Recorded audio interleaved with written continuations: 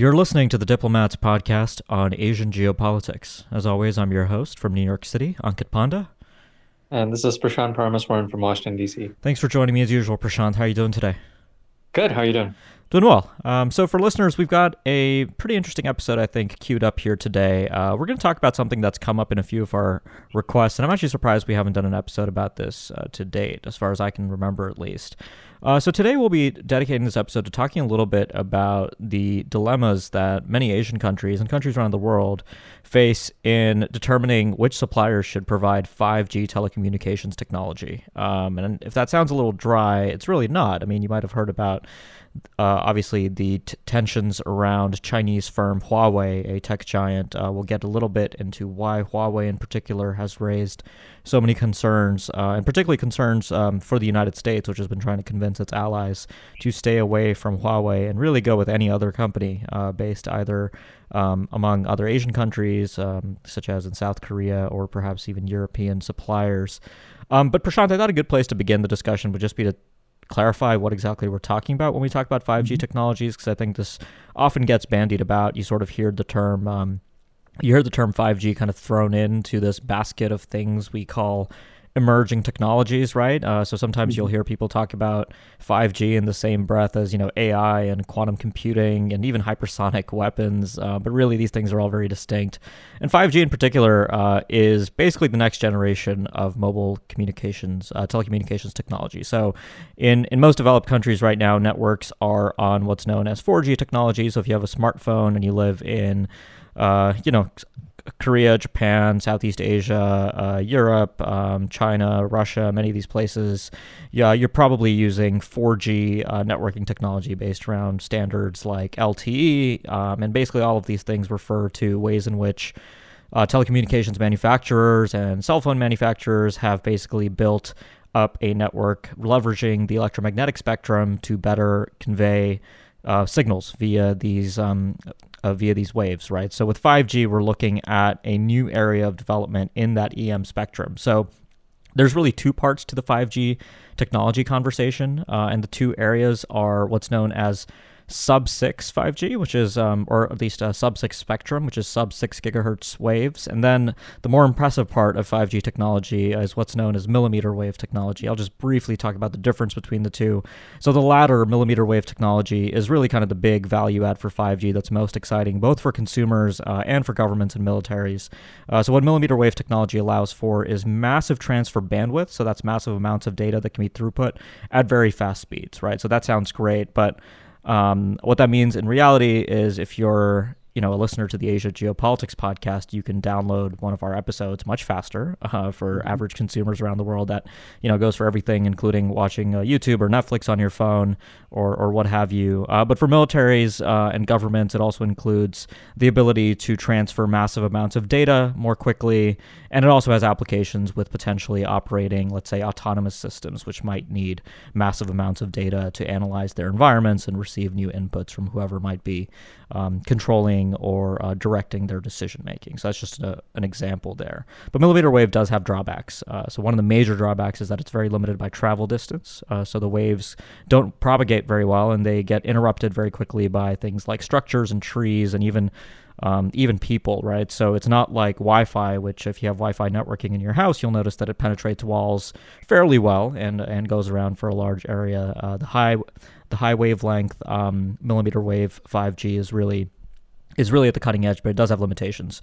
So most telecommunications firms that are sort of implementing 5G around the world have chosen kind of one of the two to really focus on. So just as an example, if you're in the United States, T-Mobile, for example, has sort of been pushing millimeter wave in at least 6 cities around the United States, while a company like Verizon has claimed a nationwide rollout in 5G technology, but is mostly using sub-6 spectrum, which is slower technology with a different set of benefits.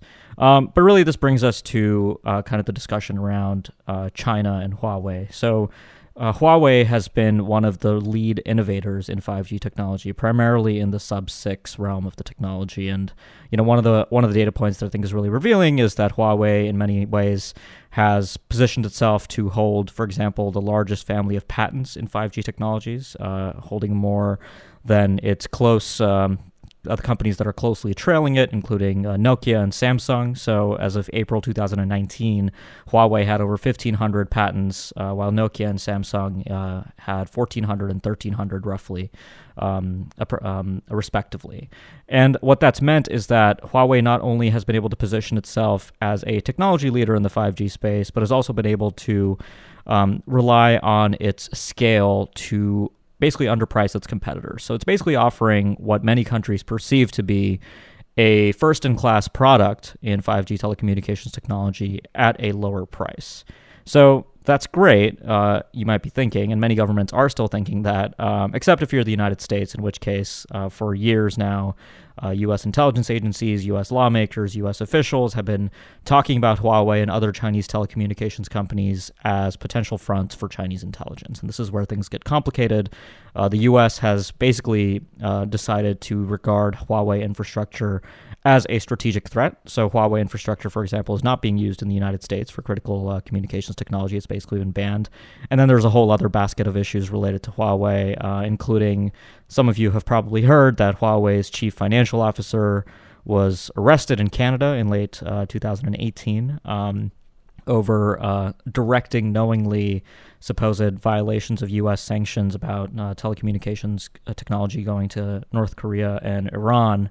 So that's one issue. But also last year, the U.S. Commerce Department, took action against Huawei, banning it from basically purchasing major parts and software from the U.S., which, among other things, meant that many of Huawei's very popular smartphones, which are actually very well reviewed by a lot of sort of tech review sites and the like, no longer have access to Google's software stack. They can still use the open source Android operating system, but they don't have access to the Google apps, for example. So that's my kind of attempt to very quickly sum up the totality of, kind of what 5G is and what exactly we're talking about.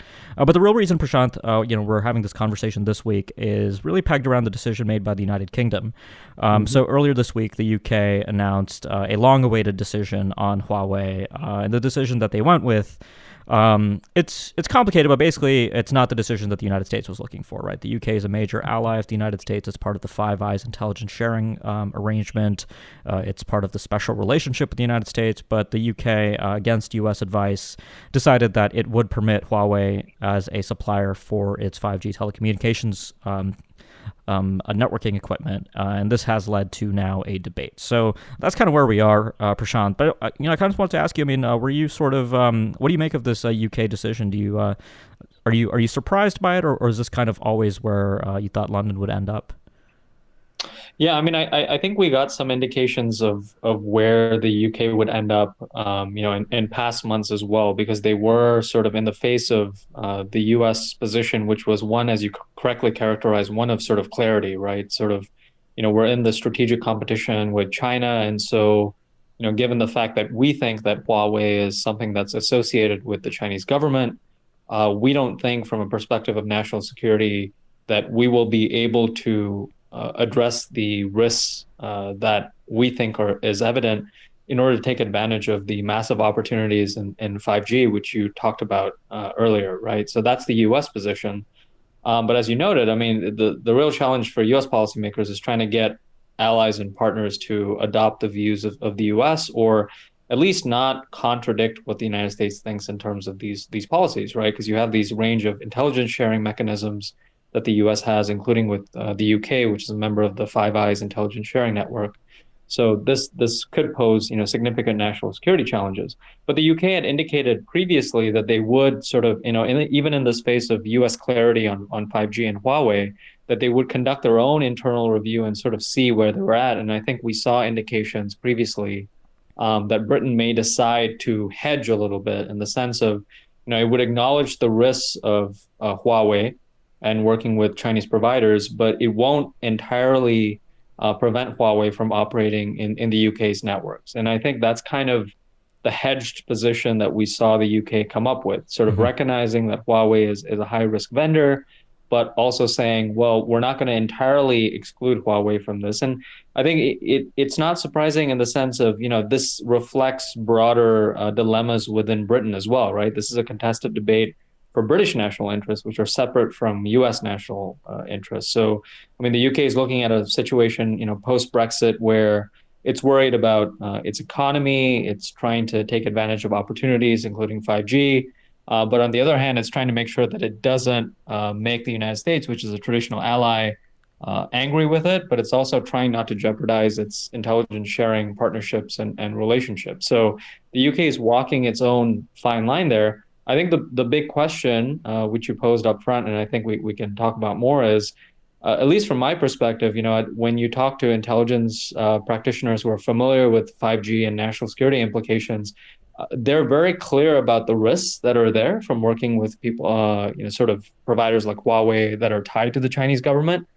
But I haven't heard a convincing case that, there can be adequate measures to sort of, what the British are now saying or claiming that they can somehow insulate themselves from the risks of Huawei by sort of talking about distinctions between the core of the network and the edge of the network and sort of these very fine divisions. Mm-hmm. I don't sort of sense that we've gotten there yet in terms of how specifically this is going to be addressed. And I think that's really the core of the situation. Are these risks actually manageable, or is it just a very clear notion of, we simply can't manage these national security risks? Yeah, no, that's absolutely the central question, and it's really sort of a frustrating debate in many ways, right? Because a lot of the information, a lot of the fundamental questions are basically difficult to decisively answer in the public domain, right? So, for example, the question of whether or to what extent Huawei is linked to the Chinese government is a topic of perennial debate, and you have sort of a variety of positions, right? So the Chinese government and Huawei officially claim that there is no such link. Huawei is a Shenzhen-based private tech company. True, it does happen to be founded by Ren Zhengfei, who's a former PLA senior official with ties to the Communist Party. And then you kind of get to the other point that people make, which is that given China's national security laws and legal system, there is no conceivable scenario in which even if you concede that Huawei is, a good faith private company, which I personally don't really buy that, there isn't a scenario where if the Chinese state made requests of Huawei to share data or share even raw data from its networking telecommunications infrastructure, that Huawei could reasonably refuse to do that, that the company would comply with that, right? And there's a difference there if you look at a company like Apple, for example, in the United States, that has been quite famous for refusing collaboration with law enforcement in cases where law enforcement agencies have requested Apple to sort of bypass the encryption in its consumer devices, right? So with Huawei, I think there's less of a concern that sort of a divide exists. Although when it comes to a smoking gun, sort of showing that Huawei has decisively, transferred data to the Chinese state, there is still a running debate about the extent to which these connections have made. But with the UK, I mean, it is true that in the UK there has been an acknowledgement of the risk. And if I had to sort of describe the UK strategy, it's basically risk mitigation, right? So mitigation, you're acknowledging that there is some baseline risk that, let's say, when there is a conflict, when there's a war potentially or something, that China could completely cripple the UK's network, right? I mean, the probability of that happening might be, let's say, smaller than 1%. And in order to mitigate that risk, what the UK is doing is what you referred to, making that core edge distinction. But again, here there's a debate. And again, it's a very difficult debate to parse if you're talking about this without specific internal knowledge about how these networks are going to be built out. So writing for the Australian Strategic Policy Institute, Simon Gilding, a former head of signals intelligence in Australia, so really someone, that is in the know and a former practitioner, wrote, he's written this very interesting article that I can link to in the show notes, basically completely questioning the core logic of the core edge distinction when it comes to 5G or any other kind of networking. So what is the core edge distinction? It's basically this idea that the two kinds of benefits of 5G that I described at the beginning, one of, the average Asia Geopolitics podcast listener downloading their latest episode in the UK or watching cat videos on YouTube, all of that would happen basically at the edge of the network. And then at the core, you would have sort of core national security functions, including classified intra-government communications, intelligence sharing with the United States within Five Eyes. All of that would be, first of all, encrypted using strong encryption algorithms and functioning ideally on network infrastructure that is completely insulated from whatever Huawei will be providing. So that is what the UK is saying. SIGINT Mhm. practitioners, though, like Simon Gilding, are very skeptical that that can be operationalized in practice. I am not personally qualified to really adjudicate this disagreement, right? GCHQ and a former Australian SIGINT practitioner. So, these are people who have really been at the forefront of these discussions about signals intelligence and Huawei and interceptions of signals intelligence within the Five Eyes framework for some time. And they've come to drastically different conclusions. So there is still this debate about what are the risks going ahead.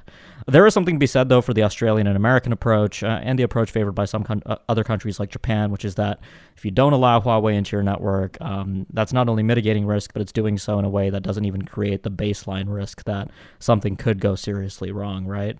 And one of the most interesting things that I think comes out of Simon Gilding's analysis in ASPE is that he talks about, sort of the thought experiment where if he was an if as the head of SIGINT for Australia, if an Australian company had provided, let's say, backdoor access to telecommunications equipment, 5G telecommunications equipment, what could he have done with that when he was running SIGINT for Australia? And he seems to imply that he could have done quite a bit in a plausibly deniable way. So if that is the fear with Huawei and the Chinese state, then that is a serious concern.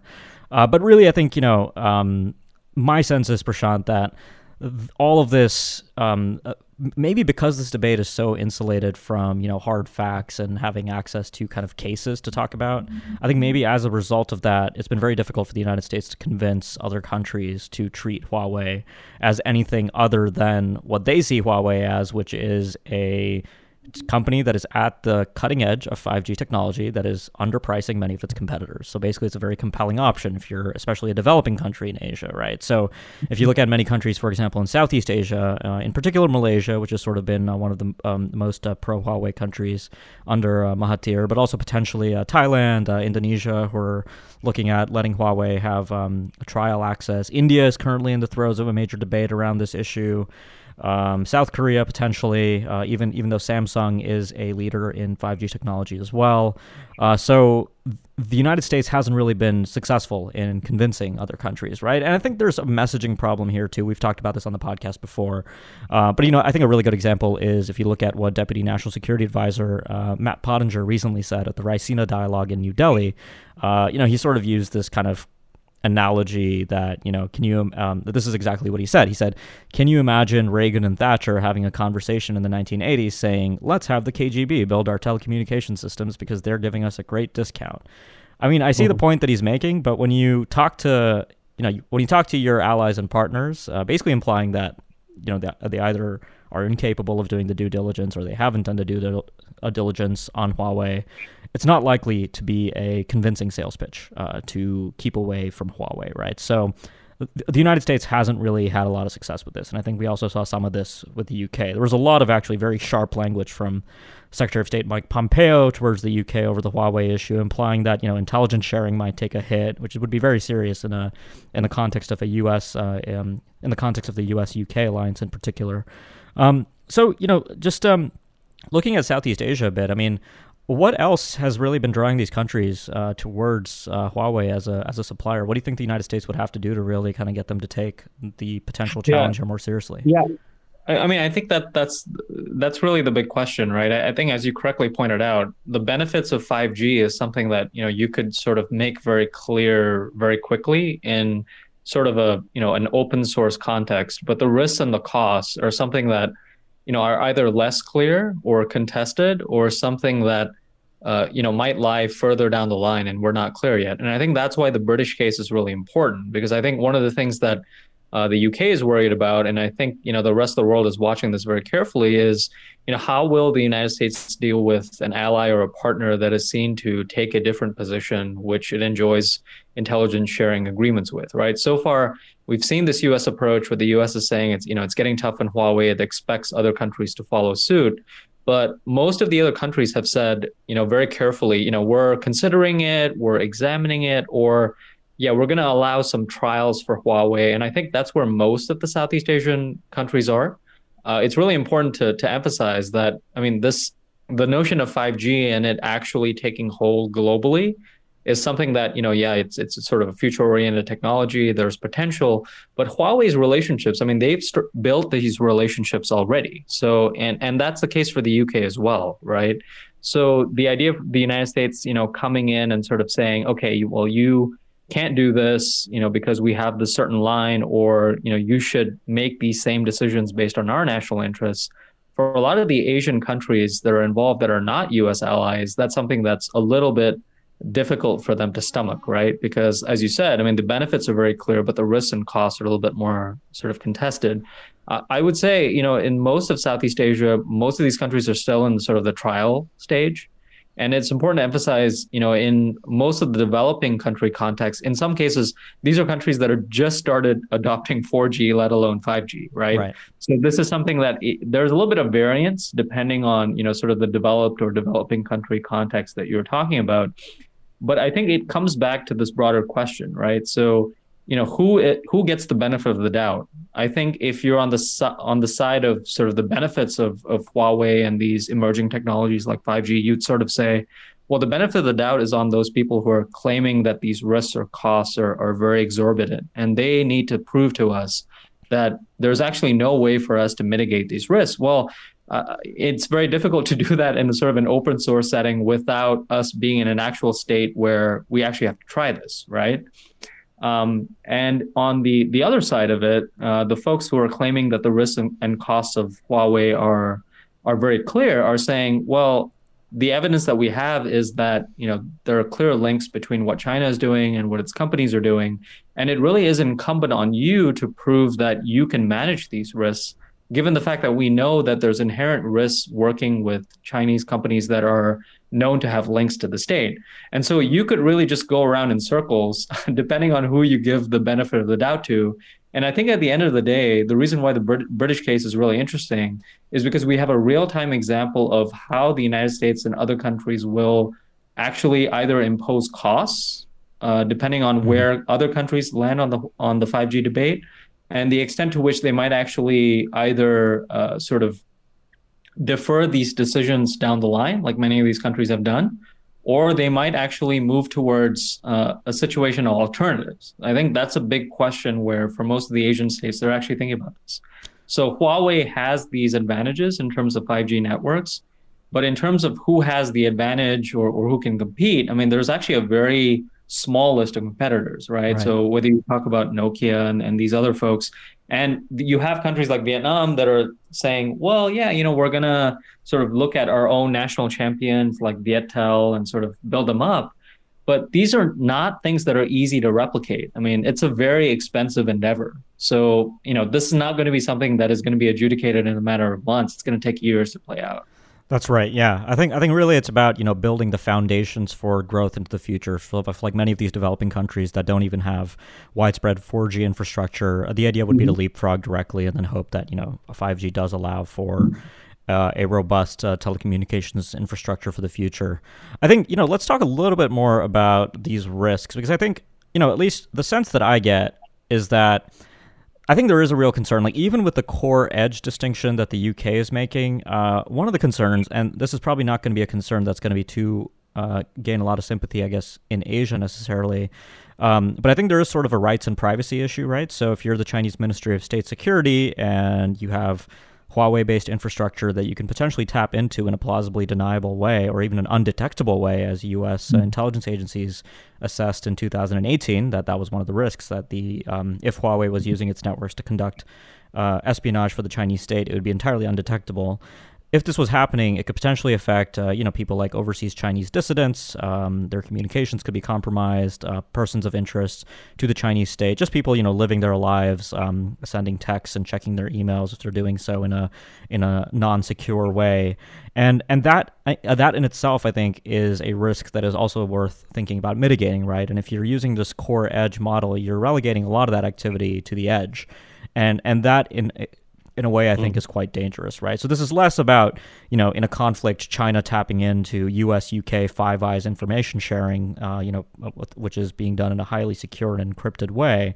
It's more about sort of the day-to-day use of 5G, right? But I mean, many of these concerns also exist with existing network infrastructure. And there have been sort of cases of Chinese state-linked intelligence sort of penetrating intranets at various organizations to sort of glean internal data. And if that can be done at a national scale with something like a 5G infrastructure provided by Huawei, I think that is a serious concern. But there is that undetectability idea, right? I mean, I think the less reasonable case is that, this is some kind of massive critical infrastructure vulnerability that's going to like cripple the United States or cripple the UK in a conflict, right? Because, I mean, first of all, that kind of capability, you only really use it once and then it's burned. And then obviously, all of that infrastructure is going to be stripped down and that vulnerability is going to be removed. The other issue is that it's been interesting to watch sort of Huawei on the back foot over the last year. So ever since getting the arrest of Meng Wanzhou, the sanctions first against ZTE, another Chinese firm that was under scrutiny for sanctions violations, and finally the U.S. Sanctions against Huawei last year. The company's really been trying to make a case for itself that it's not linked to Chinese intelligence, it's not linked to the Chinese state. So that in itself, I think, suggests some level of incentives for Huawei to play it safe, right? I mean, even if they are sort of setting up this infrastructure, I really doubt that we're going to hear about a major case of Huawei linked infrastructure potentially passing on information to the Chinese state.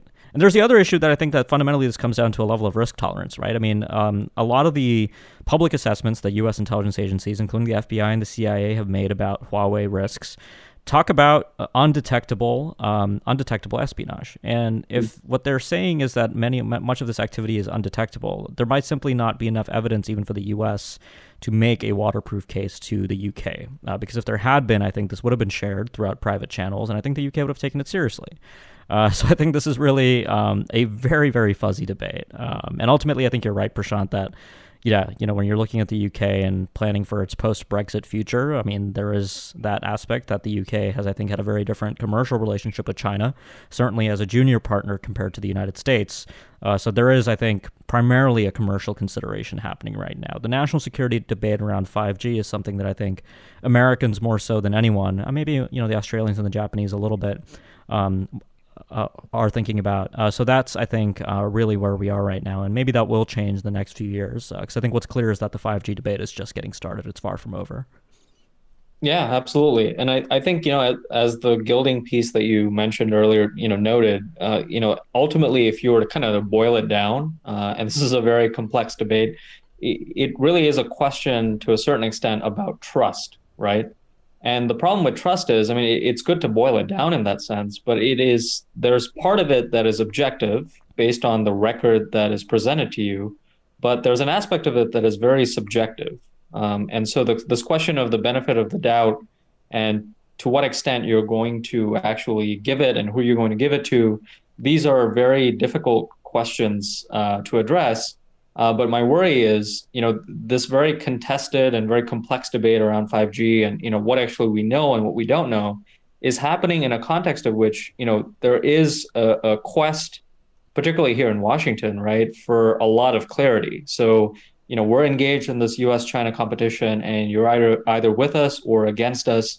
And 5G is going to be a measure of whether you are an ally with us and you're going to trust us on this question, or whether you are, closer to the Chinese and really not part of an alliance network that we consider to be very important for our national security interests. And I think that's not necessarily a perspective that you get directly from the administration, but it certainly, if you read the headlines and you talk to U.S. senators, that's certainly a sort of perception that you get, right? Going back to the Cold War and sort of, would you allow the Soviets to come build some of your technologies?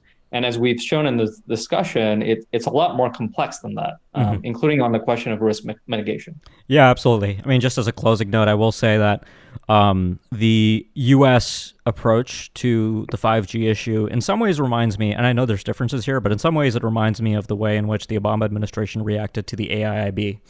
Mhm. And I think it's, I mean, obviously, I think it is a very seriously different issue given that we're talking about national security issues. But in terms of the reaction to allies having a different perspective, Mhm. I think that's something that I think we're again sort of running into here. But yeah, I think this won't be the last we talk of the 5G issue. So we'll definitely come back to take a look, especially when certain Asian states are likely to make major decisions in the year ahead. But Prashant, thanks a lot for joining me. Yeah, good to be with you. Great. So for listeners, if you've been listening for a podcast for a while, but you haven't yet left us a review, please do so. That really helps the show, helps people discover it as well. You can do that on Apple Podcasts, Google Play, Spotify, or any other number of providers. And if you've been a listener, but you haven't yet subscribed to the show, please do so. It really will help you keep in touch with future episodes, and we really love to receive your feedback as well. If you have recommendations for topics or countries that you'd like to hear a little bit more about on the show. And finally, before we close, just a note from our sponsor. So this episode of the Asia Geopolitics Podcast is brought to you by Diplomat Risk Intelligence, or DRI. DRI is the consulting and analysis division of The Diplomat, the Asia-Pacific's leading current affairs magazine. Since its launch in 2002, The Diplomat has been dedicated to quality analysis and commentary on events and trends in Asia and around the world, and is now one of the most respected publications covering the region. DRI inherits this approach and offers clients in the private, public, and nonprofit sectors worldwide access to an exclusive network of subject matter experts and analysts. Whatever your needs in the wider Asia-Pacific region, DRI can offer the knowledge and expertise necessary to anticipate and manage geopolitical and geoeconomic risks. For more information, please visit dri.thediplomat.com. Thanks a lot for listening, and we'll be back next week with more.